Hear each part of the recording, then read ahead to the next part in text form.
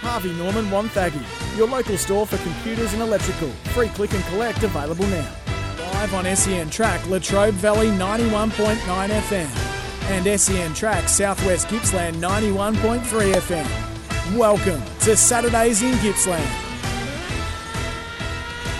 Yeah, big good morning, Gippsland, on an indifferent day. We're 7 days down the road from what was a perfect Saturday morning here in Wonthaggi.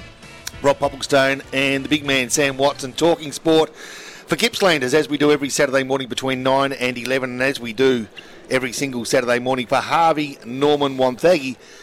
G'day, Big Sammy. How you going? Yeah, good, thanks, Poppy. How are you? Yeah, look, I'm going okay. It's been a busy couple of days. I'm still a bit croaky. We've been busy at the Sale Greyhound Club, and everything's starting to get a bit of momentum, whether it's work or sport or whatever you might be doing. All of a sudden, the world is starting to feel familiar, almost like it was a couple of years ago. Yeah, 100% capacity back at football ovals all over the country. It's been amazing. I just wrote down a few things over the last few years. We got used to the climate change protests and the Black Lives Matter protests.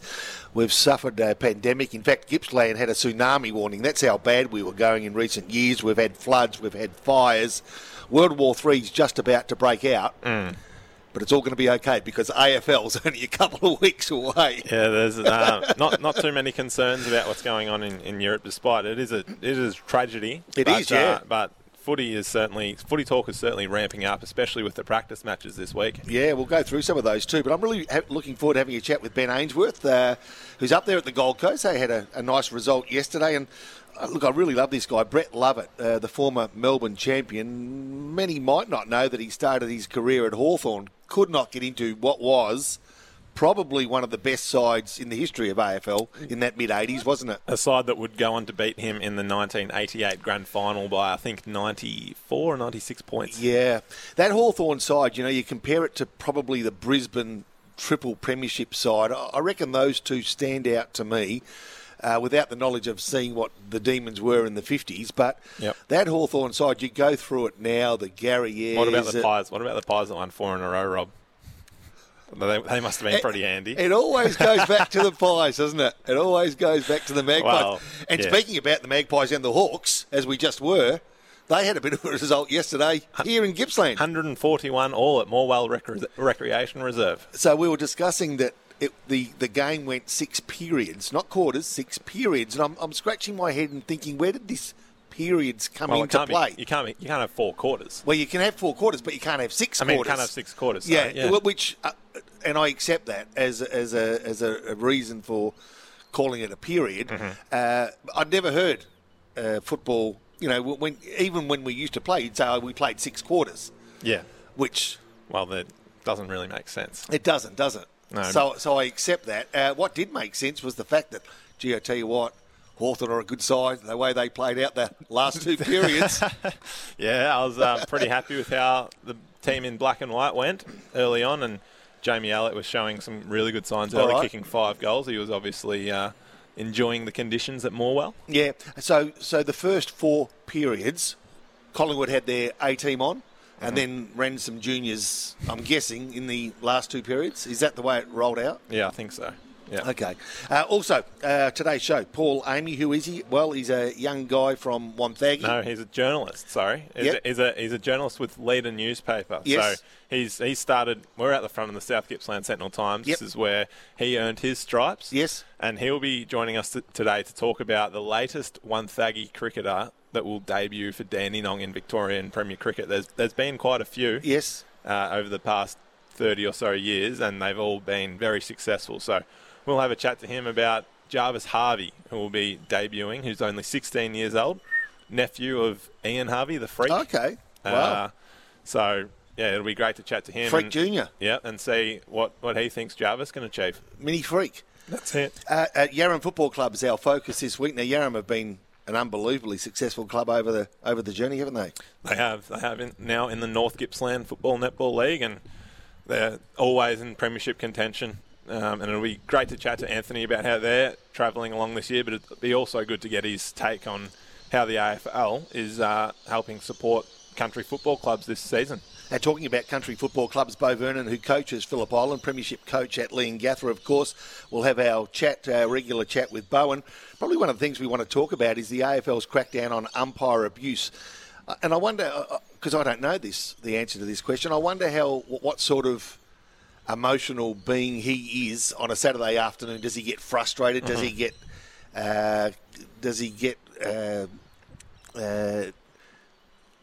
colourful? Colourful. Yes. Colourful is a nice word, the exact word I was looking for. Does Bo Vernon get colourful on the... Because some coaches can sit there and just take it all in, and other coaches get all emotional and need to voice their disapproval at various things throughout the course of the afternoon. So Bo Vernon, we're going to have a chat with Bo as well. Hey, are we going to go through the results from yesterday? Are we going to do it now? Yeah, we can if you want. Maybe, it's up to you. All right, yeah. That sounds good. Yeah. Brisbane. Playing at Metricon Stadium before the Gold Coast took the field there. They defeated Adelaide 137-49. So those who thought Adelaide might make finals like yourself might be double guessing. Yeah. Might be second guessing themselves. It's that's not a good result. No, but you can't read too much into bracket matches. And this is the problem at this time of the year. The fact is, clubs do want to get results. Now, in that big loss, they may have got what they were looking for. They may have tried people in different areas, young kids given a go. They may have learnt something. They say that you only ever lose if you don't learn. Now, I'm hoping they learned a hell of a lot on the back of that result. Well, yeah, they've been doing a fair bit of learning over the last couple of years since since a lot of those players went out the door from that grand final side. Gold Coast then took the field after them, and they defeated Port Adelaide, which is a really good result for the Suns. That is a good result, actually. Obviously playing at home, but Port Adelaide are going to be one of the flag contenders again, you would have thought, and Ben Ainsworth was playing in that game against, and also Sammy Flanders, another Gippsland boy, and against Xavier Dersma, another. Okay. So it'll be interesting to see if they came across each other at all on the field. And then, as we touched on, Collingwood drew with Hawthorn in their 6-period game at Morwell Recreation Reserve. And how good is it to see the AFL taking these games to regional areas? Yeah, I love it. Absolutely love it. Well done to both sides. Well done to the AFL. What other results? Do we have any other results? I think Carlton, during the course of the week, had a win. They did. They're talking finals already now. Yeah, they're always the March premiers, aren't they? February premiers. They defeated St Kilda by 7 points. So, from all reports, the Carlton looked really good. They're probably a little bit better side than St Kilda, but 7 points would suggest. But, yeah, the Blues, Chera was very impressive. Cripps, people think Cripps is going to get back to his best under Vossi. So I hope so. We'll have to wait and see, but promising signs if you're a Blues fan. Yeah, let's hope so. Hey, Saturdays in Gippsland is what you're listening to on SEN Track 91.3, and in Southwest Gippsland and 91.9 SEN Track Latrobe Valley. You can also listen live on the SEN app and at sen.com.au. Harvey Norman Wonthaggi, a local store for computers and electrical, free click and collect, available now. Rob Popplestone, Sam Watson, Talking Sport will be back.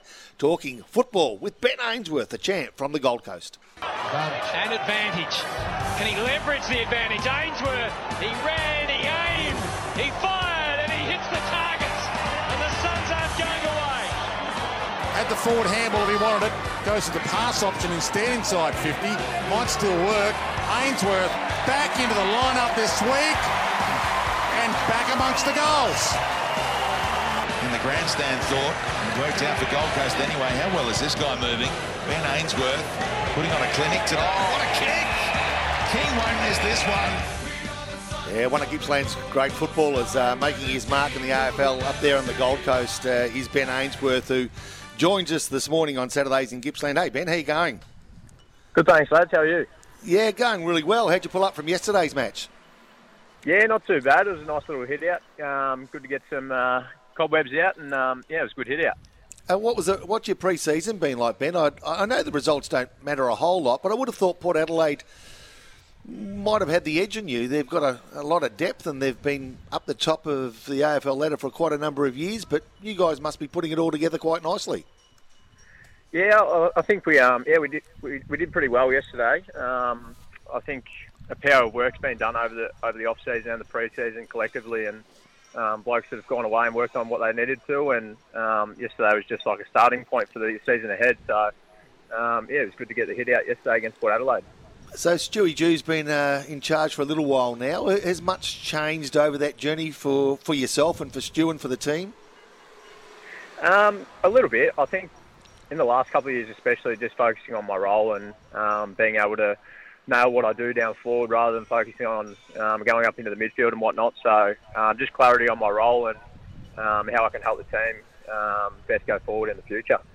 I always love seeing players from Latrobe Valley, Sammy and Ben. You play footy on a weekly basis and you play for fun, and all of a sudden you find yourself good at the game, and all of a sudden AFL sides are after you, and what was a game becomes a profession.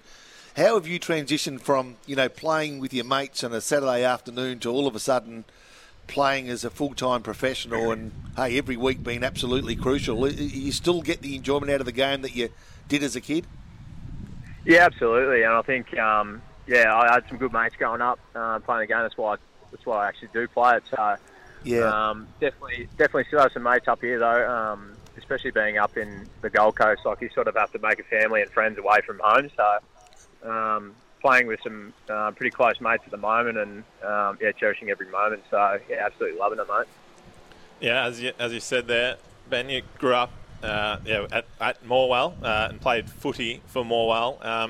How difficult was it, do you think, to go from playing Morwell and Gippsland Power and then all of a sudden you're on the Gold Coast? Like, was it a tough decision when you found out you were mindset that you had to go into when you found out that you were going to be drafted there?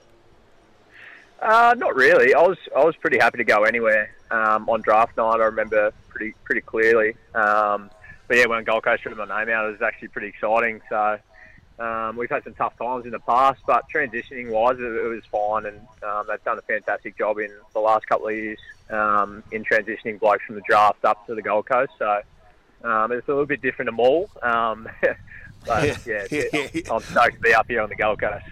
And just before you got drafted, Ben, you had a dominant bottom age year for Gippy Power and Vic Country that saw you earn a spot in the under-18s All-Australian side. And then you were presented a few hurdles in your top age year with some injuries. How tough were they to overcome?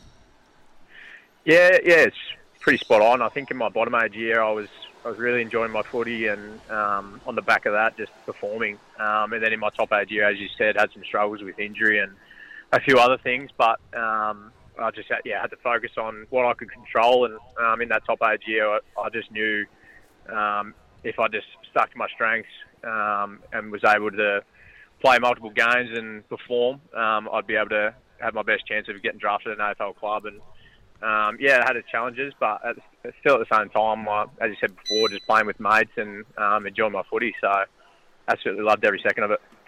And yeah, you obviously did well enough getting selected with the 4th pick overall. How do you think you handled the pressure of being a high draft pick in your first few years? Or do you think because there's so many at the Gold Coast that it was a pretty seamless transition? Again, it had its challenges. There's always going to be that pressure of being a top 5 or a top 10 pick, but at the end of the day, it's pretty cliche. It doesn't really matter where you get picked. As soon as you walk in the door at an AFL football club, it's every man for themselves in terms of fighting for position. So, as soon as I walked in the door, I knew there was head down, bum up, ready to fight for a spot. So, that's probably how I saw it. I reckon that this time of the year, Benny, there's probably most clubs feel as though they're a chance at finals, and so they should. Gold Coast have promised a bit, delivered a bit, showed signs for a bit, and I don't reckon it's going to take much to take that next step. You always get the feeling they're just about ready. What's your feeling about 2022? Super confident of 2022. I think in past years we started the season or the pre-season games very well, and then the season very well, and then we're not able to hold on. So this year we're focusing on longevity and peaking at the right times, and as you say, playing finals. That's our ultimate goal, and I think we've done all the right things in the pre-season, off-season.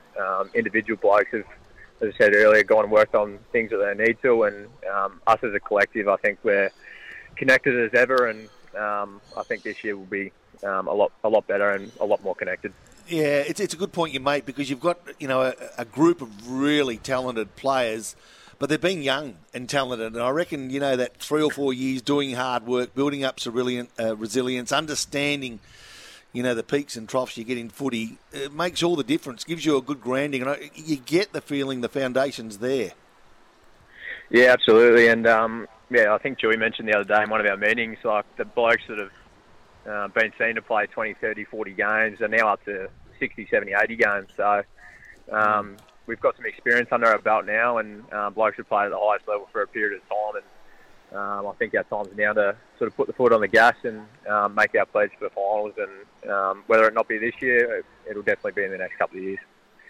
Now, Ben, going to the season last year, you were dropped ahead of round 10, I believe, and you eventually found your way back into the senior side and were in red-hot form. How do you think that little stint in the reserves helped your football progression, mate? Yeah, I spoke to Dewey the other day about that that actual time, and at the time I was pretty disappointed and upset at myself in terms of how I'd let my football go to that time of the season.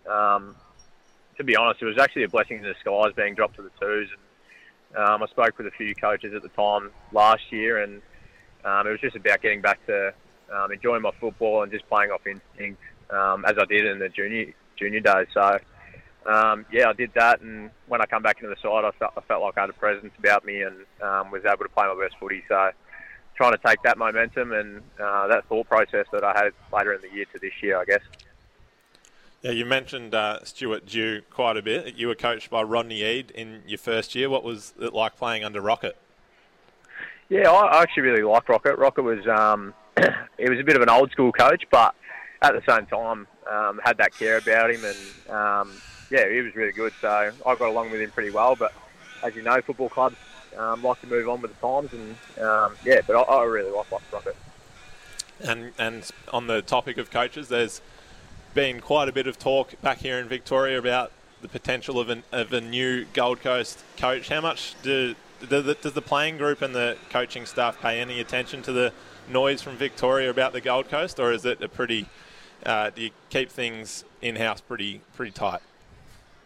Yeah, no, we don't really pay attention too much. I don't think we actually get too much Aussie rules up here, mate. I think it's NRL mostly, but that's good.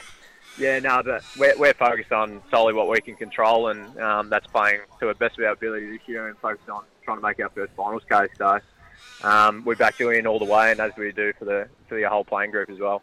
Yeah, exactly right. So if we're to look ahead to next 20-odd games, who are the sort of players that you feel as though might take that next step? What players that we probably hadn't heard of down here are looking as though they might have an impact?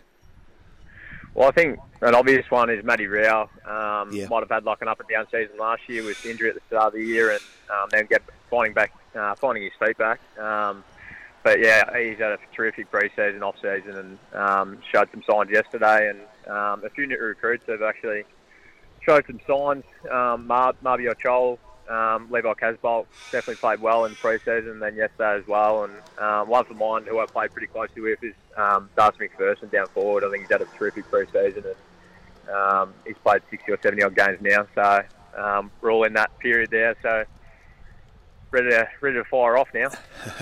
We chatted to Sammy Flanders, a Fish Creek boy, on this show last year. How's he been going, Benny? Yeah, Sammy's really good. He's definitely fighting for a spot, as we all are. But he's been terrific. He's one of the most professional at the club in terms of his preparation. Everything he does away from the club is top notch. So if he can just get a few games together and continuity in his football, he's going to go a long way in his career. Yeah.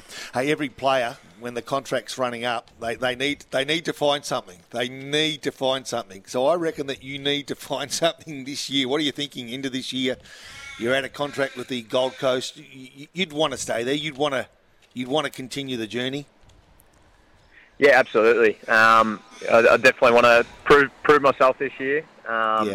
And yeah, I'm out of contract, but again, I can't control that. I can just control what I can control on the football field, and hopefully pledge my case to have a couple more years up here, mate. I'm loving it. Yeah, And just lastly, before we let you go, Ben, who's going to fill the role of Ben King after his tragic ACL injury a couple of weeks ago? Yeah, I'd probably say Marbs and Levi Casbolt, as well as Josh Colbert down forward, as well as Jack Lukosius. He didn't play yesterday, but he's had some time down back on the wing in his first few years of AFL footy, but I think he's going to move down forward this year and play a pivotal role for us, so that'll be good to see. And just one more. How good was it to see football being played at your old home ground in Morwell yesterday? Yeah, no, it was good. It was good to see. I spoke to a few mates back home who went to the actual game, and the ground was in pristine condition as always. But yeah, I used to live with Jack Scrimshaw actually up here while he was at the Suns, and he played his first game down at Morwell yesterday. So he was telling me how good it was. So in good form. Yeah, no, we're pretty excited about, mate. Excited for you too. All the best, Benny. I hope this year delivers for you personally and for the team, and we'll be looking from afar and wishing you all the best. Thanks very much, guys. Thanks for having me. Good on you, mate. Thanks, Ben Ainsworth there. Grew up in Morwell, played for the Morwell Tigers, making a career with the Gold Coast Suns, and at that 70-game-ish mark, he like his team, he's ready to take the next step. They've been good, but they need to be better, and you get the feeling better's sort of closer than it's ever been. I hope so. I really do hope so, because they've got a lot of likeable players, and we love Stewie Dew as well. Yeah, exactly. And even last year, they showed glimpses against good sides, and they were winning games that you didn't think they might be able to win. Mm-hmm. But they're the sort of signs that if they can get them, momentum's a great thing in sport. We all know that. Yep. But if a side can get momentum and belief, it's that 2 or 3 games that you win that you normally might not that make the difference between you playing finals and not. And all they need is just one good year, and the momentum can build. They can all of a sudden become a team that people aren't looking at and going, "Oh, when are these guys finally going to make finals?" Because it'll go on to the next season, the momentum as well. And that all said, guess what you need too? A bit of luck. You do. And Ben King going down so early is bad luck, and you don't need that at this time of the year, because it can actually have the impact of sucking the confidence out of a whole squad. So the fact that they beat Port Adelaide in that game actually gives me a bit of belief that they might be better than they even know. I hope so, Rob. Oh, yeah, I hope so. Hey, talking about better than they even know, Brett Lovett was a bloke that was better than probably he thought he might be, given a period of time at Hawthorn before he became a Hall of Famer at the Melbourne Demons, and Brett Lovett will be catching up with us soon. Saturdays in Gippsland on SEN Track 91.3 Southwest Gippsland and 91.9 SEN Track Latrobe Valley. It's Poppy and Swatter, Rob Popplestone and Sam Watson talking sport. Saturdays in Gippsland. We'll be doing more of it after this break. Yeah, Saturdays in Gippsland with Rob Popplestone and Sam Watson talking sport. Hey, one of the things during the course of the week that I read with interest was that Crust Pizza has gone from footy. They're taking away the pizza from MCG. They're taking away some of the junk food. They want to have more healthy food. Gourmet. The old football meat pies, Holden cars and kangaroos has become football fruit salad Hyundai and kangaroos. So things are changing slowly. But I tell you what, I can't imagine going to the footy and wanting a fruit salad. I can't imagine going to the footy and wanting, a spaghetti bolognese. It's all about a bit of pizza, a pie, a beer, isn't it? Yeah, I think I've got a few years on you, I agree, but there'll still be some available. It's just they're just going in a more gourmet direction. You know what? I reckon footy is the only sport in the world that has the amazing amount of changes every single year, whether it's on the field or off the field. If you look at sports like basketball or soccer or football, the world game, and compare it to AFL, you don't hear many rule changes in most sports except for AFL. You're exactly right, and how often I agree. Out of all, I follow quite a few sports pretty closely, and out of all of them, AFL there's certainly the most debate about how to interpret the rules. Yes. In AFL, I don't know. It is a very tough game to officiate. Oh, no question. But I think the umpires, and we're going to speak a little bit later about how the umpires, the AFL are cracking down on umpire abuse from players. They don't help the umpires by changing the rules every 2 minutes. No, they don't. And, it's an interesting thing because, the feeling is, it doesn't matter if my intent to you is to, if I say something, it's how you feel about what I say is all that matters. So I could say something to you and say, g'day Stretch or something like that, and you could be offended by that because it's because you're taller than you want to be. Oh, look, I don't know. Yeah, we can get into this a little bit later on. And I'm going to delve a bit deeper into I reckon, this. and Bo Vernon's the bloke that gives. I like Bo Vernon's take on most things in footy. So we'll talk about again the AFL cracking down on another area of football that frustrates us before round one even starts. We'll take a break. I need a break on Saturdays in Gippsland, Rob Popplestone and Sam Watson. We're going to be back talking with one of the greats of AFL, a Hall of Famer from Melbourne, Brett Lovett. It's a grand old flag, it's a high-flying flag, it's the emblem for me and for you. It's the emblem of the team we love, the team of the red and the blue. Oh, you know what? I know it's been a long time since we heard that in 2021, but I've had enough of it already. I enjoyed listening to 3 out of 5 years of the Tigers. I mean, I couldn't get enough, but all of a sudden I'm sick of that Demon song already. Geez, I tell you what, they're going to be a good side again this year, though, aren't they? They are. We've spoken in previous weeks about you feel as though they're in the sweet spot. Mm-hmm. And it's been a long time since they've been in the sweet spot. In fact, I reckon they were in the sweet spot about late 80s when this bloke, Brett Lovett, was a part of the Demon side as he joins us now. Hey, Brett, how you going? How you going there, Rob?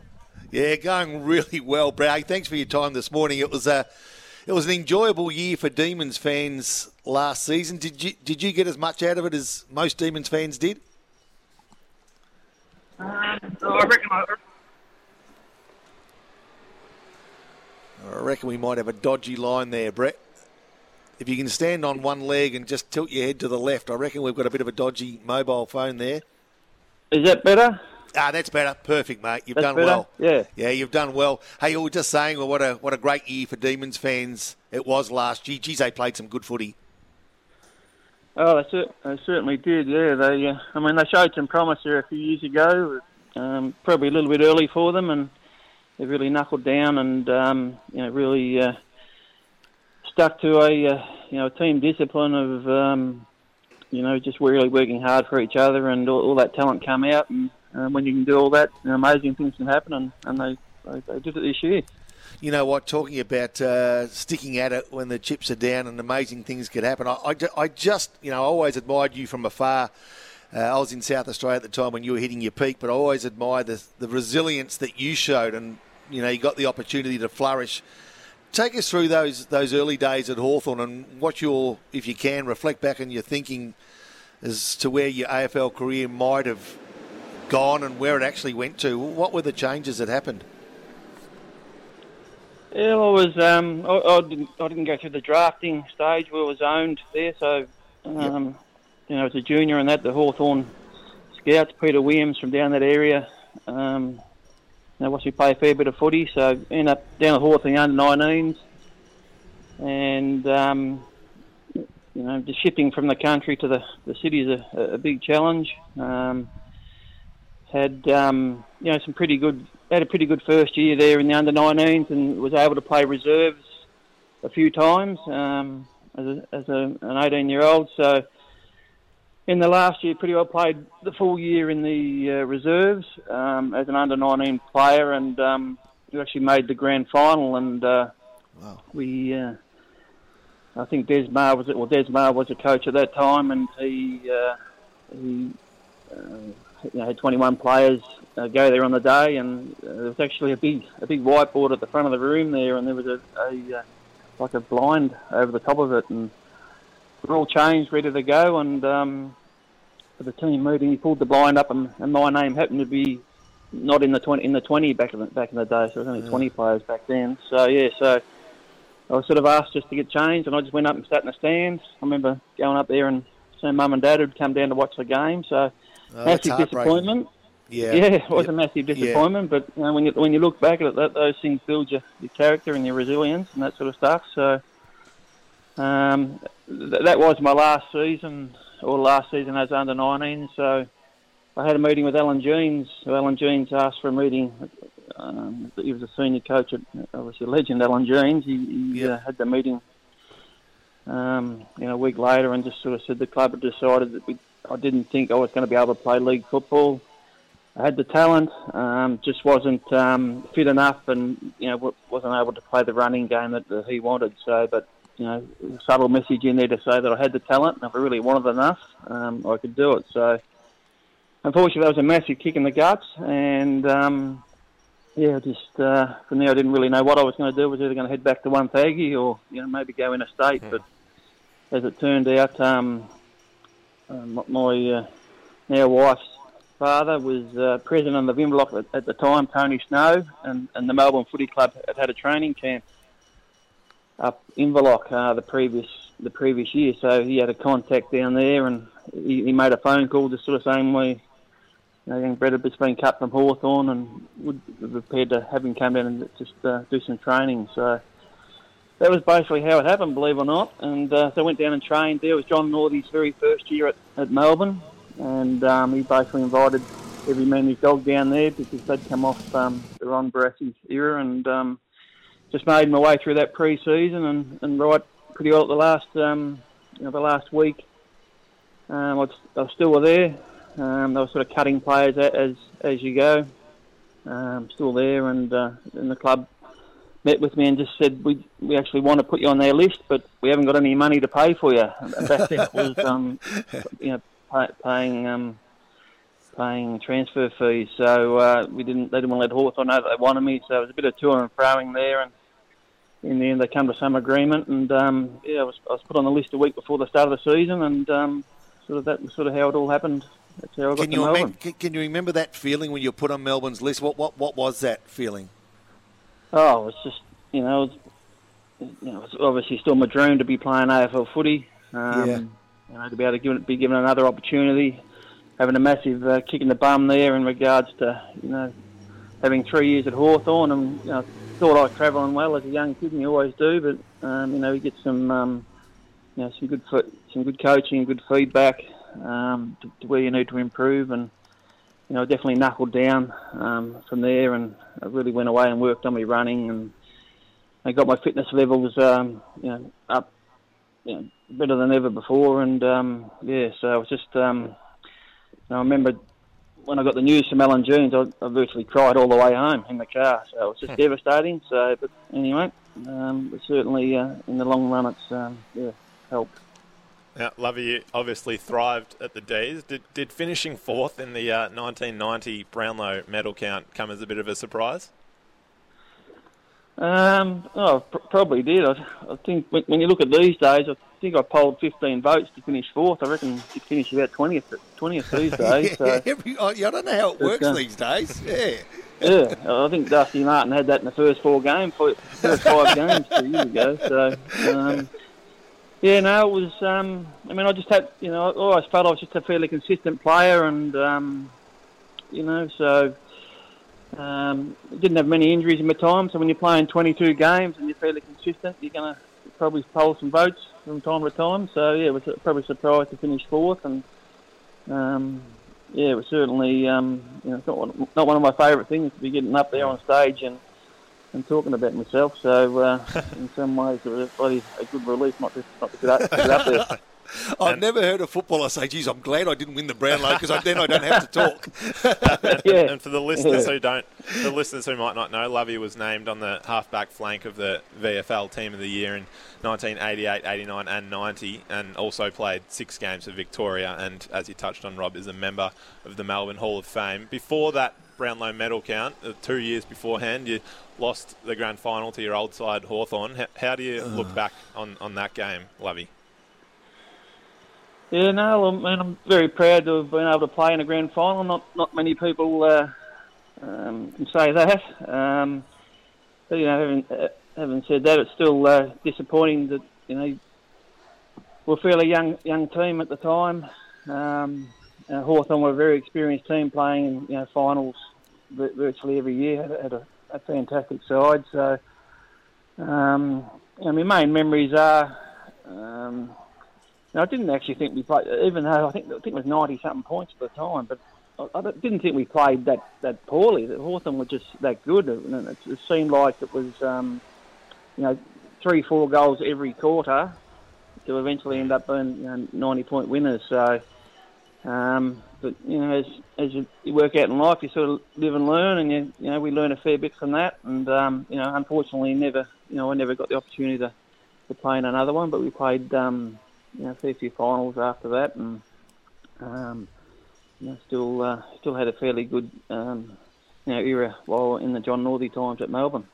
And just a quick one to the listeners who've been tuning in from the first episode, Poppy and Lovey. Peter Landy was hosting that 1988 Grand Final coverage. He was our first guest on Saturdays in Gippsland. Ian Robertson, a Wonthaggi Daliston boy, was an analyst that day. Yep. And Lovey was also on the field with Hawthorn's Paul Abbott from Morwell, who kicked 6 in the Grand Final. Yeah. So there you go. I actually played Lovey with Paul Abbott down at Morwell Youth Club, and myself, Paul Abbott and Chopper Hanley came down to have a go at Hawthorn, and they got 2 out of 3 ain't bad. I won't tell you who the bloke was missed out. So when you say talking about missing out, I feel your pain at times, and that's why I reckon I admired you so much from afar, because I love the way you played the game. And you were one of those blokes that, people might say you could have got fitter, and you probably thought you should have got fitter, but you were one of those blokes who ran to where the ball was going to be rather than chase the ball, and you had that uncanny ability to get the ball and use it so beautifully. And it was I reckon it's a skill that you can't teach players. They've either got the ability to be where the ball's going to be, or they haven't. And some players have got it. And I just love the way you played, mate. So it was always fantastic. How did you find that transition, playing at the top level and then having a go at coaching as you did? I really enjoyed. I had 3 years down at Wonthaggi and a bit in the VFL, and coached my son in the junior. So I think I'd coached for probably 20 years. But wow.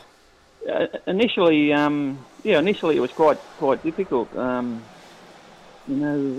Just the level of professionalism that we're used to, and when I was retiring, football was pretty well. When I retired, football was pretty well becoming full time. So to go back to Wonthaggi and have training start and blow the whistle and 6 o'clock start and blokes were still wandering in from work and or making phone calls saying they couldn't come to training because they had to milk the cows or whatever it was.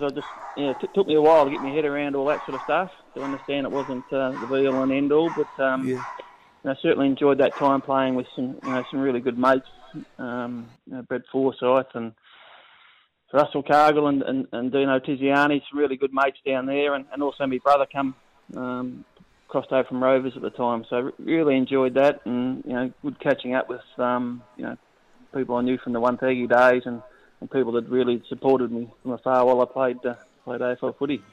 Yeah, exactly right. And Jared Blair, who's a regular, he's now got the reins here at Wonthaggi. Be proud to know that I reckon they might be knocking on the door of a premiership down here in the Gippsland Latrobe League as well. So good news all around, Brett. Good news all around. Hey, mate, listen, thanks for your time so much this morning. We really appreciate it. Great stories and a great background to a bloody great footballer who, gave a lot to the game. Thanks very much.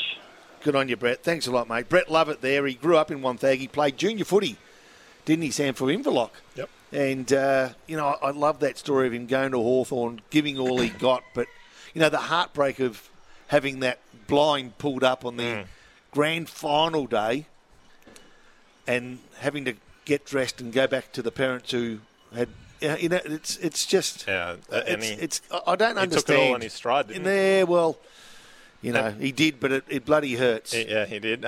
We will get him on again to talk about his coaching career a bit further, I reckon, because he did achieve a lot in the VFL, so it'd be great to have him on again sometime soon. It would be. Hey, Saturdays in Gippsland is what you're listening to with Sam Watson and Rob Popplestone. We do it every Saturday morning between 9 and 11. We'll have some of the best sports people from this area talking sport, talking about their current and or careers of years gone by, and Brett Lovett was our special guest this morning, the Melbourne champion, a Hall of Famer. Be back talking more sport on Saturdays in Gippsland in just a moment. Yeah, big thanks to Harvey Norman Wonthaggi, your local store for computers and electrical, and we're basically giving you an insight to Gippsland sport as a result of the support from Harvey Norman Wonthaggi. So when you get the opportunity, please support Harvey Norman, who support the sports that you probably love. It's Rob Popplestone and Sam Watson talking sport. And one of the interesting things about sitting where we are is at the South Gippsland Sentinel Times in... What street is this? McBride Avenue. We're across the road from the barber, and every Saturday morning when I get here, there's about 8 to 10 people waiting for a haircut. They're doing well. In my next life, I'm going to be a barber. I reckon I could make an absolute fortune.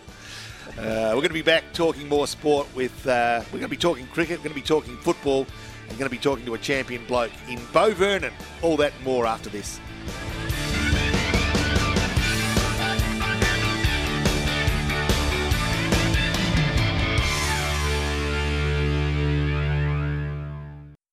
Harvey Norman Wonthaggi, your local store for computers and electrical. Free click and collect available now.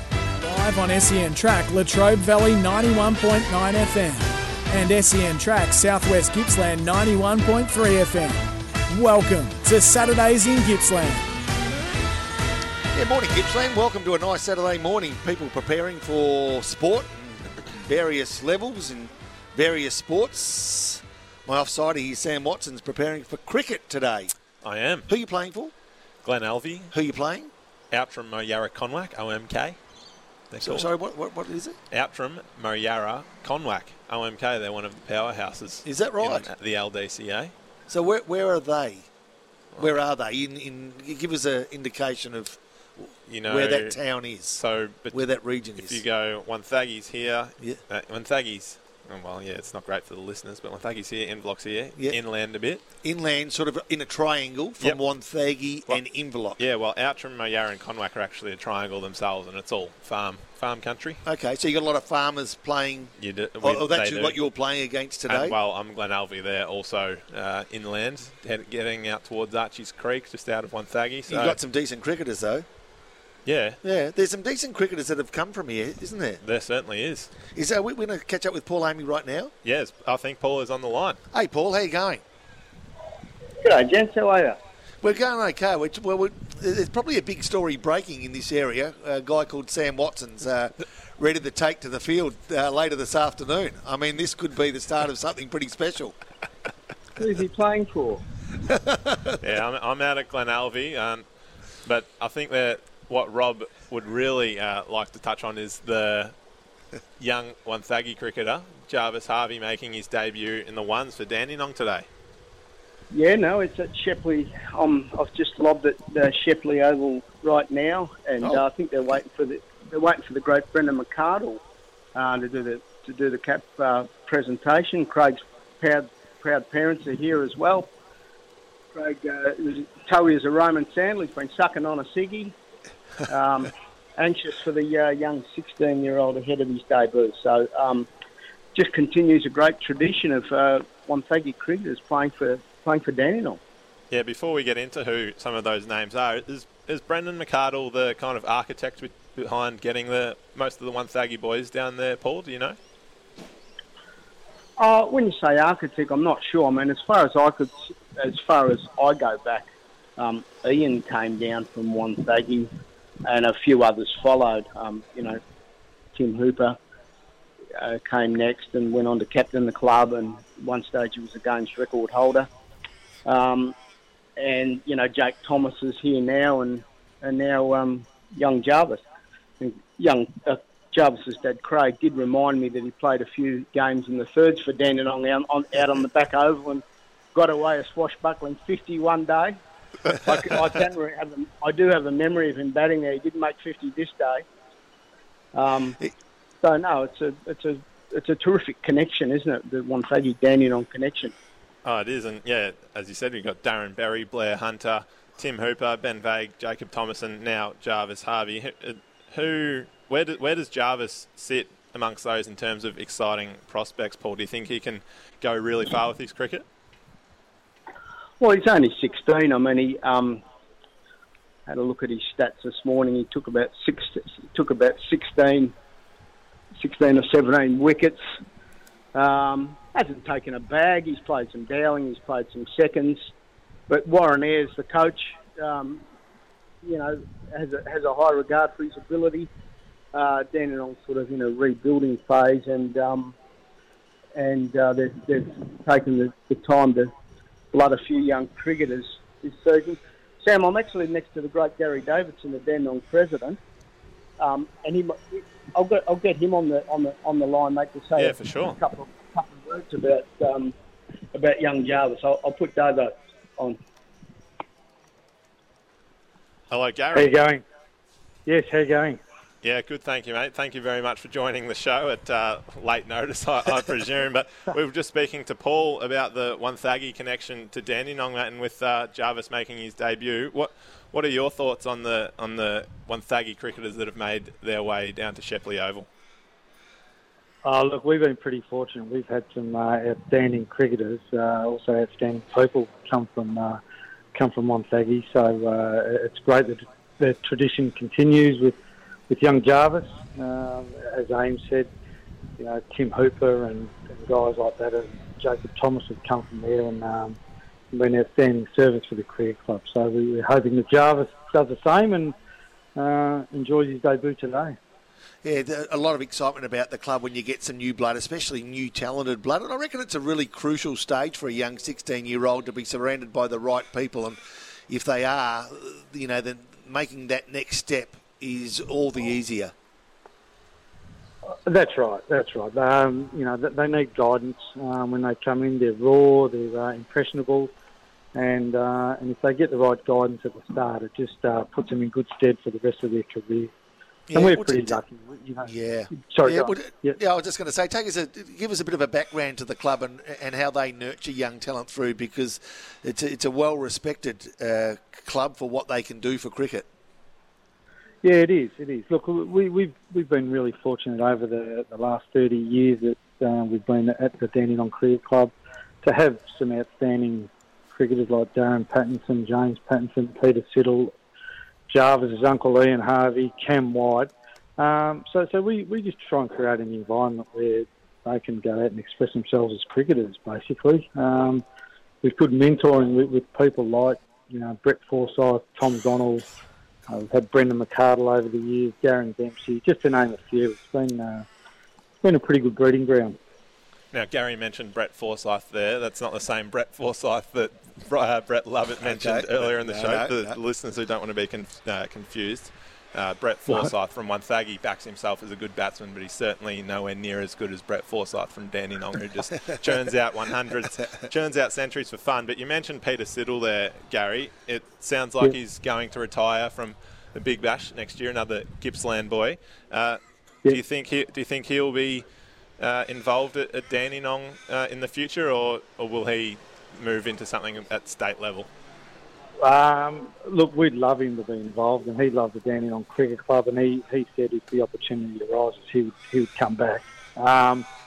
But his growth over the last 3 or 4 years as a leader amongst the Adelaide strikers and whatnot has been exceptional. So I can see him, going to higher stakes than the Dandenong Cricket Club, but we'd certainly welcome him back with open arms. Yeah. Well, we caught up with Cameron White last week, and, he was always a talented type, but I reckon he, like a lot of people from Dandenong, you talk about environment, he seemed to grow very quickly, and he obviously had those, leadership qualities as well. So all credit to you, mate, and all credit to the Dandenong Cricket Club for I reckon for making better people as well as better cricketers, because I think they go hand in hand to being great sportsmen. Oh, that's right. It's the environment they come into that can guide them. That can guide them along the way, in the right direction at the start. So it's vital. So we're just about to do the cap presentation for Jarvis. So yeah, we'll let you go, Gary. Thank you very much for joining the show. Thanks, guys. Do you want to talk to Paul again? I let Paul know. Thanks very much. We really enjoyed Paul so much, but we've got to go to a break as well. So thanks for your time. Good on you. Thanks, guys. Good on you, fellas. Well done there. That's a good get for well done to Paul and to Gary as well, as they're just about to make the cap presentation to 16-year-old Jarvis Harvey, Jarvis, I should say, for making his first 11 debut for Dandenong in the Vic Premier League. So that's going to happen today. Yeah, he should go well. He can get them down very quickly, young Jarvis. I wouldn't want to face him. No, I wouldn't want to face you. I don't. Cricket's not one of my strengths. Hey, a quick break. You're listening to Saturdays in Gippsland. Sam Watson and Rob Popplestone talking sport. We'll be doing it until 11 o'clock this morning. We do it every Saturday morning from 9 till 11. And thanks to Harvey Norman Wonthaggi, we'll be back talking more sport, this time focusing in on the Yarram Football Club. Morning, Gippsland. Yeah, Rob Popplestone, Sam Watson talking sport as we do every Saturday morning. As we mentioned, every time we get the opportunity between 9 and 11, talking some of the movers and shakers in sport in our area.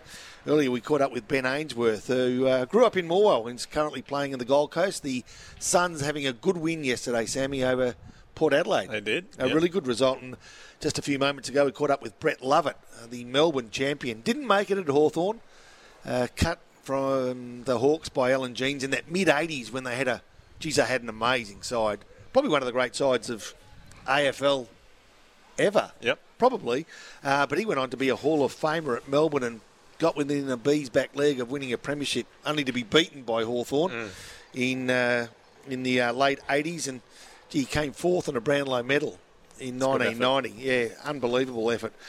I tell you what, I'd really like this footy side, Yarram, and I was wondering how they were going to go last year when they played Geelong North. Now, I've got an association with the Mid-Gippsland Football Netball League, and we were saddened to lose the Bombers, or the Jets as they're now known, because they're such a good side. And when they went over to play Yarram, secretly, given that they left Mid-Gippsland, I thought, geez, I hope Yarram can have the edge on them. They didn't. Now, I hear that Yarram were pretty dirty on being beaten by Geelong North, and they'll be ready to bounce back given the opportunity this year. And from the Yarram Football Club, Anthony Rotterhand is on the line now. Anthony, how are you going? Yeah, g'day Rob and Sam, and g'day to everyone listening today.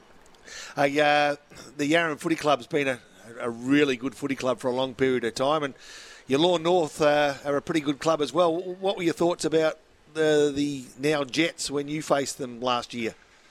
Yeah, they're very, very well, they're a well-organised club, and their team's certainly well schooled and disciplined and very talented. They've got a good range of players across the field. So yeah, they're a good outfit, and you'd always expected a good tussle with them. Yeah, no question. How about you guys? How are you looking for season 2022? Yeah, look, it's been a bit tricky this year, Rob and Sam, with trying to get blokes back on the park, and after a couple of years that have been pretty, disappointing in lots of ways. So, and a couple of our boys have stepped up to play higher level footy, which I think 2 or 3 have gone across to Traralgon, and there's a couple. Bodie Motton has gone to play. He's got a contract with North Adelaide, so in the Sandful. Yeah. So he's a big loss. But we've also got some great kids and some really strong families that might be a bit more of a rebuilding year for Yarram this year, but we still expect to be very competitive and be out there having a crack and playing the Jets on Good Friday again this year in the twilight match. So that's going to be a big event down here in Yarram. Oh, that'll be huge. Yeah, you said it's been tough over the past couple of years, Anthony, like everyone else. And the AFL have recently come out and said that they will be helping support country football by alleviating some of the overhead fees that clubs have had to fork out in the past. What did you make of the AFL's statement to club presidents the other day? Yeah, look, it's really refreshing, and after years of being in administration with the VCFL prior to AFL taking over the running of country footy, it's just fantastic, and they've waived a lot of our costs in terms of insurance and registration and so on, and as well, they're listening to clubs. They're trying to help you develop volunteer base, which is always a big thing, and supporting us to try to get more trainers, which is also another challenge for country footy teams to have qualified trainers out there looking after your footballers and netballers. And it is, as someone who's been around for probably too long, it's really good to see that they're responsive to and interested in grassroots footy. Yeah, you got the feeling for a while there was a disconnect, didn't you, between AFL and, regional football clubs. But I reckon this shows that there's a sign that they appreciate the sort of work that gets done. And I'm hoping it's the first stage in building a better relationship. Yeah, absolutely.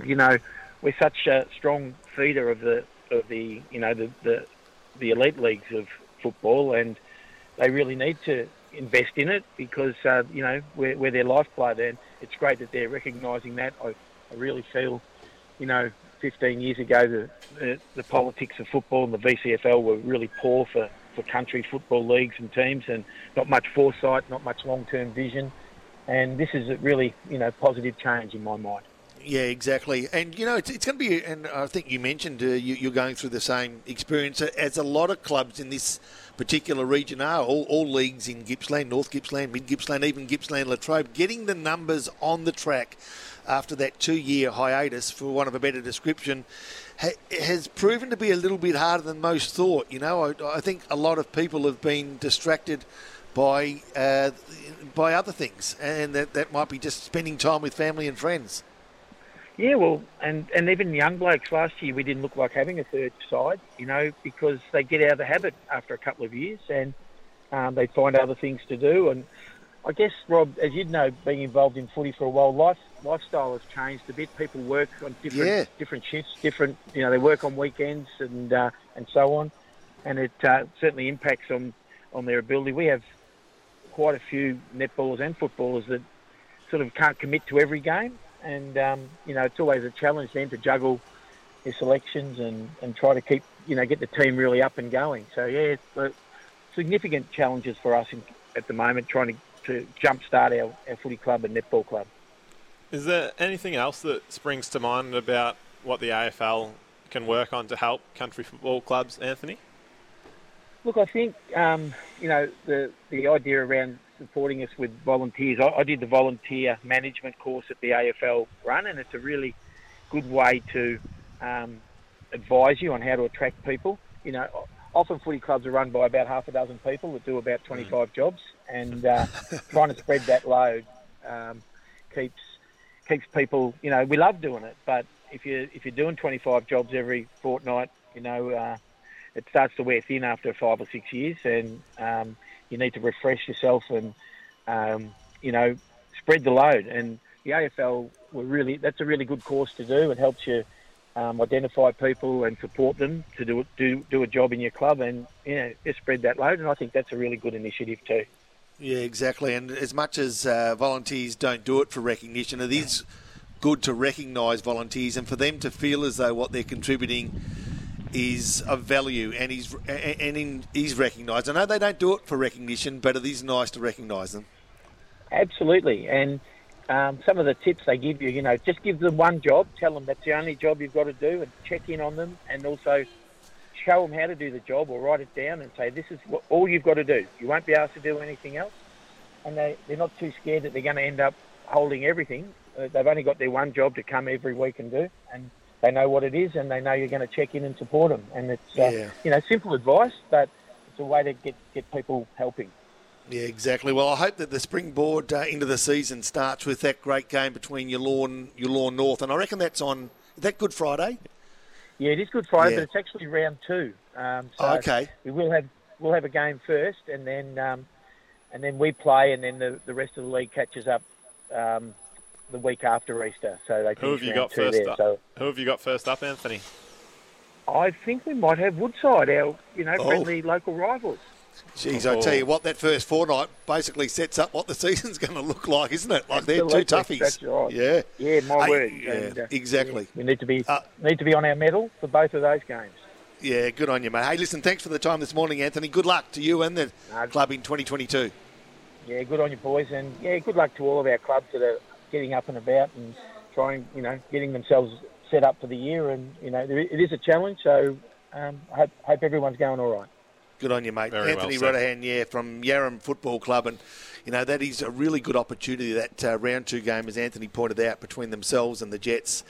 It brings the whole community together because it is a big occasion and it is a perfect fixture for the North Gippsland Football Netball League to have that particular game at that particular venue. Looking at the North Gippsland Football Netball League last season, there was some powerhouse clubs, but it seemed pretty even at the top. It seemed the top 5 sides could almost beat anybody on their day. Yeah, and that's a sign of a good club. And, them, like a lot of leagues, there's been a bit of whisper that maybe their reserves look at 16 players aside and only 3 on the bench just to assist in numbers. Now, whether there's anything to that, I don't know. I guess time will tell.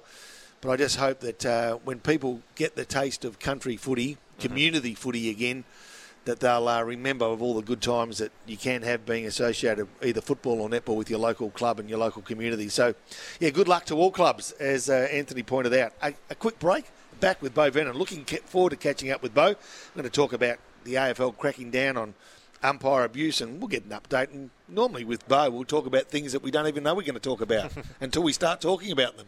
And we're going to do that after this. Yeah, morning again, Gippsland. Not long to go in the fourth period, as they would say, of Saturdays in Gippsland. Rob Popplestone and Sam Watson. I hope you're enjoying the show. For those who have just tuned in, Ben Ainsworth from Morwell joined us. He's now with the Gold Coast Suns, and Brett Lovett, the Melbourne champion, was also one of our guests. We just got off the line to Yarra Football Club's Anthony Rodderhan, who spoke about the D's and their season in 2022. They're, like most teams, any sporting team in anywhere in Australia, looking forward to getting back to something like normal, and we'll catch up with Bo Vernon as well shortly. Interesting just to hear in the news there that John Landy, one of the greats of Australian athletics, passed away at the age of 91. Yeah, he was in a hot race at one stage with another bloke from England to break the 4-minute mile many years ago. Yeah, he was the second man ever to do it and was the first Australian to do it, so obviously a tragic loss, but it was 91, so good innings from John. It is. Nice little innings. You know, it's amazing how the mentality of athletes changed, because at that stage I remember that they were feeling as though it was physically impossible for athletes to break that 4-minute mile. You know, the capacity of a runner to break that, they didn't think it was humanly possible. Now they do it in practice runs these days. That athletes of all sorts have developed, but John Landy and Herb Elliott and Ron Clark, we had a period there in the 60s where we were just, or 50s and 60s, where we were just, shining lights. We were unbelievable middle distance runners, and Australia is starting to show glimpses of that again. I think we saw a bit of that in Tokyo. Peter Bowl? Yeah, he was fantastic. He's Sudanese born, I think, from memory.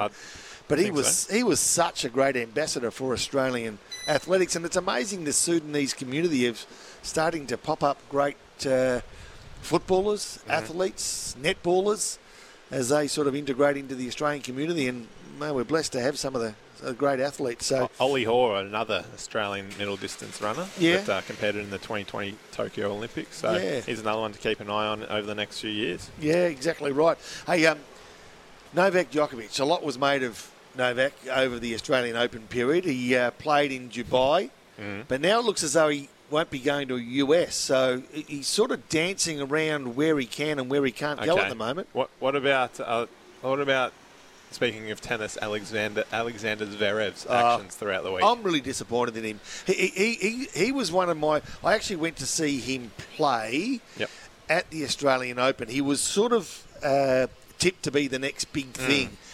And he's with Tsitsipas and that kind of next generation. Yeah, exactly right. But he showed a bit of a weakness in his character, I reckon. As much as I really admire the guy, I just don't get that sort of behaviour. But you know what?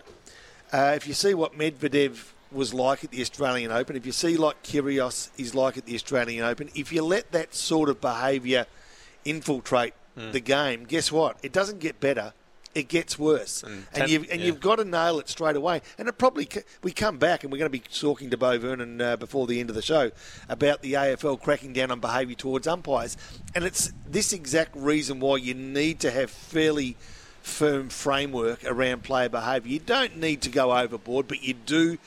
There needs to be consequences for inappropriate action, and that is way over the line. That's bordering on a charge. Well, mate, we all get frustrated. I get that. Now, I might get frustrated with you, but if I start hitting you over the head with this chair I'm sitting on, I expect you to go to the police. Yeah.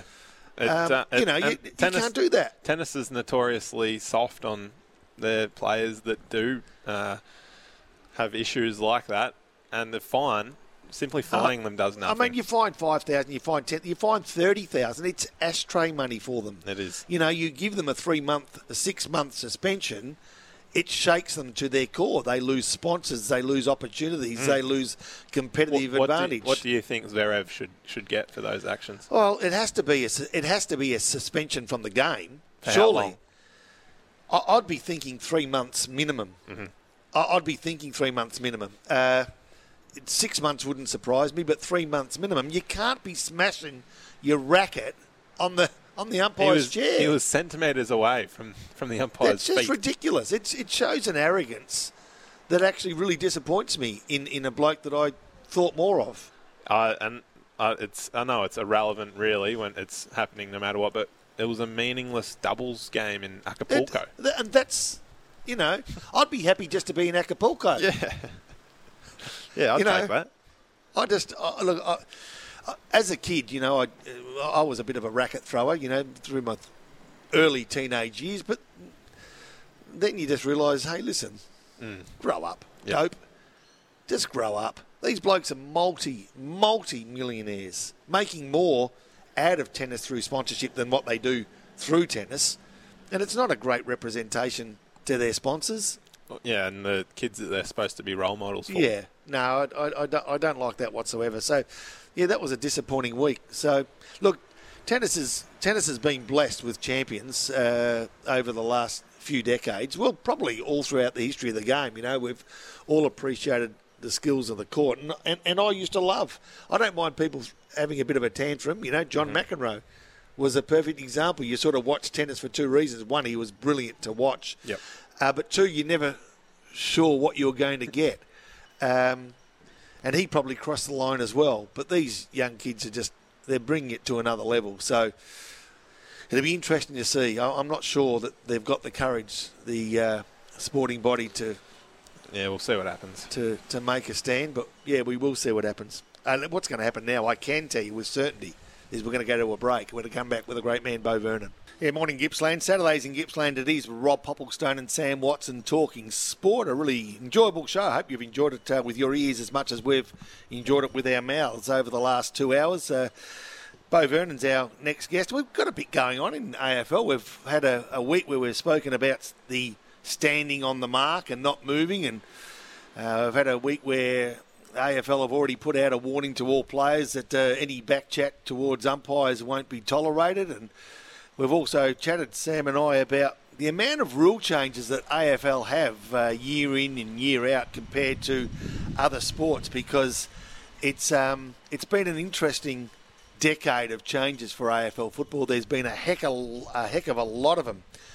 I'd also like to catch up with our next guest, Bo Vernon, because last night Phillip Island played a pracky match. And I know they played a pracky match because writing on a note in front of me is Sam Watson, who said that Phillip Island played. Leongatha last night, was it? Against Bo's old team. As Bo Vernon joins us right now. Hey, Bo, how you going? Hey, fellas. Hey, Sam. Hey, Rob. How you going? Yeah, going okay. How you going? How'd it go last night? It went really well. We went in with a very undermanned side, but I was so proud of the boys and everyone that played and whatnot. Leongatha gave us a little bit of a touch up.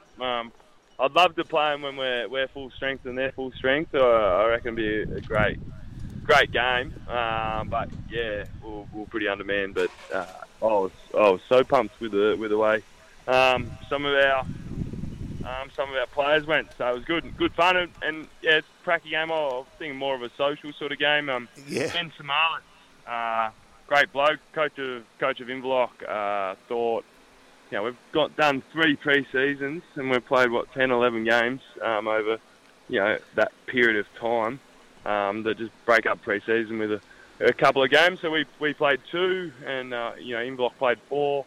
A couple of other teams played 1 or 2 each, sort of thing. So it's been good fun. Yeah, it has. Yeah, it's interesting this time of the year. We just caught up with Anthony Rodahan from Yarra, and he was saying just getting numbers on the track at this time of the year has been difficult. Are you having that same issue at Phillip Island, Bo? No, not necessarily. We've definitely had a few blokes that don't. They like footy, but they don't live and breathe it. Maybe just dragging their heels a little bit. But the last 3-4 weeks, probably since about start of Feb, we had a bit of a get together meeting / just have a chat about culture and stuff like that. And since that meeting, it's been probably the best 3 weeks of training I've ever had at this time of year, which it's been the most enjoyable and fun, and everyone buying in and having a good time. So, last 3 weeks have been amazing, which has lifted me big time, to be honest. And I thought, with so much training over the last few years and not many games, I was wondering how it would go with the pre-season. But it's been enjoyable. You know what, I can sense it in your voice too, Bo. Of all the times we've spoken to you over the last couple of months, I can sense the excitement and the satisfaction you're getting in seeing your boys out there playing footy again. And you sort of alluded to the fact that you've probably got a lot of young guys that had an opportunity last night. Take us through some of the names that you were pleased with. I don't like individualising too much. Will Taylor, he's had a pretty tough trot over the last few years, and probably dropped out of school when he was 14. Was playing Gippsland Power, I think, under 15s, or a game there where Gippy Power this kid's amazing, and then he dropped out of school and probably lost his way a little bit, and he's probably not one I thought would be a potential ones player, and he ended up kicking 3 goals for us last night and just competed really well, and it just makes me feel good. It's seeing a bloke that maybe hasn't been going as going down the right line, and the way he's going right now is real credit to himself. To turn things around. So that's probably my highlight. And then some other blokes that have never had the opportunity to play with the likes of say a Jamie Ewell or a Mark Griffin or Daniel Pearce, Harry O'Brien, Kirby Fuller, not Harry O'Brien, Harry Anderson. There's some blokes that are, just love watching them go about it. So, And just quickly before we get on to what we were hoping to talk to you about today, Bo, who have you got lined up in the other practice matches? We've got Wani on a Friday night, so we've played them over the last few years. There's been some good hit-outs, and then we've got a Moe as well the week before round 1. So, geez, that's a few good games for you, Bo. Like they're all quality opposition. I'm not.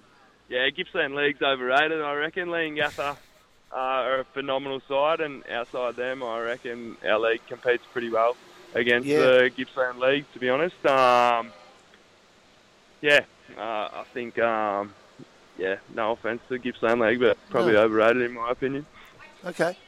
And is that part of the reason you went to Phillip Island? Do you feel as though that was a step up, or? Nah. I went there family reasons, travel reasons, and then I'm a part of the Phillip Island community and where I grew up and where my roots are and where I live, and that was one of the toughest decisions for me to leave Leongatha, because you could see the juniors coming through and the great leaders in Tommy Marriott and Cade Maskell and these type of blokes that are around the club and going far. This is sustained success for a number of years, and Mel Mackey's done an awesome job with that. But so it was hard to leave, but it was mostly family and travel reasons, and then. So, Bo, we were touching on before the AFL are cracking down on umpire abuse this season from players. How do you tell your players to approach dealing with the umpires on the field? We want to. We don't want to backchat at all. Like, I think, in the heat of a moment of AFL, umpires are paid, and I think you're right to maybe say,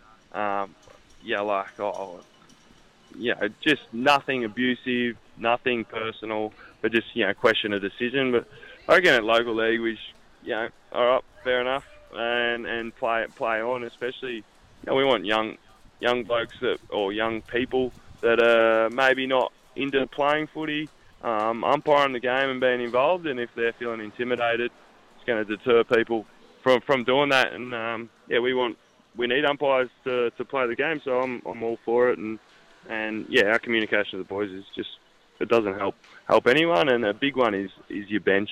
as well. I see so many teams where the bench yells out about a decision or something like that. And, if you're near me and you're yelling out, I won't be too happy. Wouldn't be too happy with it. What about yourself, Bo? Do you allow yourself to get animated? You get very emotional, Bo, or not? When I watch Richmond play, I get very emotional. As a coach, I feel I'm pretty. Lucy's like, "How do you coach?" My wife, how do you coach when I'm in front of the screen, TV, yelling at the TV, and as coach, I feel I'm pretty composed. I'm pretty composed with it. Yeah. Are you a Richmond man? Are you? Yeah. I was wondering why I like you. Good on you, Bo. Oh yeah. What about getting animated with your players, Bo? Do you ever feel the need to give them a bit of a spray, or are you mainly pretty calm and composed at most quarter time breaks and after games? Yeah, not one to really give a spray at all. Maybe some people need a bit of. I wouldn't have thought I'd give them barely a spray at all. Is it? Do you think it's in your nature to be able to give sprays, or you just choose not to do it? It's a good point. I'll probably back in the day, I reckon I probably could have, but I don't think it's too much in my nature now. And your coach go, well, what are you trying to get out of it? And a lot of the time, yelling is just to make yourself feel better, but it doesn't actually do any good for the players. So you need to sort of go question yourself and go, well, what would be the reason of that? Probably haven't given a spray since half-time of 2017 Grand Final to my brother. I reckon, Bo, too, becoming a father, learning your place as a husband, you learn to sometimes shut your mouth and just move on. You're not going to win this argument.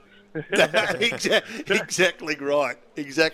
Hey, listen, another one that we've been talking about during the course of the week is this standing still on the mark. As a Richmond supporter, I felt that pretty frustrating during the course of 2021. I don't know, it won't go away, but unfortunately it looks like we're going to have to put up with it again.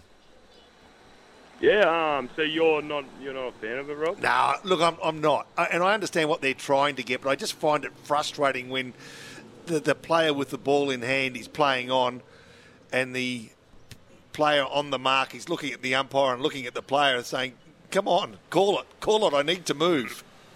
Yeah. I'm actually a fan of the rule. I don't think it helps Richmond.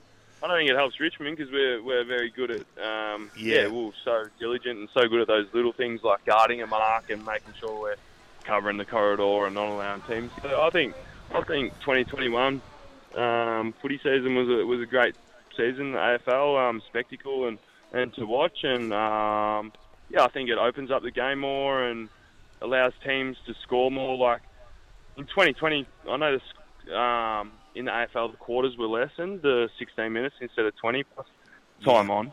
But in the last quarter, if you're winning, you've pretty much won the game. You can just lock it down and shut it down. Where this year you could come from behind late in games, and a little bit might have been to do with the stand the mark rule and opening up a little bit more, and maybe defences can't press up as high because if you do hit that one in the corridor, then you expose out the back. So I thought it made for a more free-flowing game and easier to score quicker at times. I haven't got the stats on those things, but that was my thoughts on it. Oh, good on you, mate. I'll pay a bit more attention to it this year. Hey, Bo, we're running out of time, so we're going to keep moving, but look forward to chatting with you in the weeks ahead as you prepare for Pracky games against Wonthaggi and also Moe. Good on you, mate. Good on you, lads. Have a good one. Well done. Bo Vernon there, the coach of Phillip Island. A break. You're listening to Saturdays in Gippsland. I had a terrible night in the punt last night. I was co-hosting alongside the great man Damien Watson Friday night. I came in basically for the back nine from 8 o'clock till 11 o'clock. I reckon I tipped one winner in 3 hours. How much did it pay? $3.30. Wow. $1 an hour. It wasn't much. The poor people that were listening, I hope they weren't following my tips. In the end, I reckon about halfway through, I said, listen, anyone listening, whatever I tell you, just put a line straight through it. How did the great man Damien He went Watson okay. go? Yeah, he got a couple of nice winners. I think he tipped one there at 12-1 in that time as well. We didn't play a lot of music that recognises the winners we got. So, anyway, we live to fight another day. I'm hoping that Revolutionary Miss will win the Blue Diamond today. And if that filly wins by Snowden, you know I'm back on board. If it doesn't... What about Cam Luke's number 1 horse, I'm Thunderstruck? Yeah, well, I think it needs the right tempo today, but I won't be putting my money on it. Okay. I'm going to back Mwanga. Yep. You don't have a flutter too much, do you? Oh, I might have one today. Yeah, okay. I'm going to be listening to the boys on SEN to see what they... Berwick Springs Hotel today. Yeah, it'll be a good day. Miles. Doggy. Campbell. Campbell. Yep. David Taggart and Paddy Garshagan. It'll be a great afternoon in the Berwick Hotel. Make sure you tune in.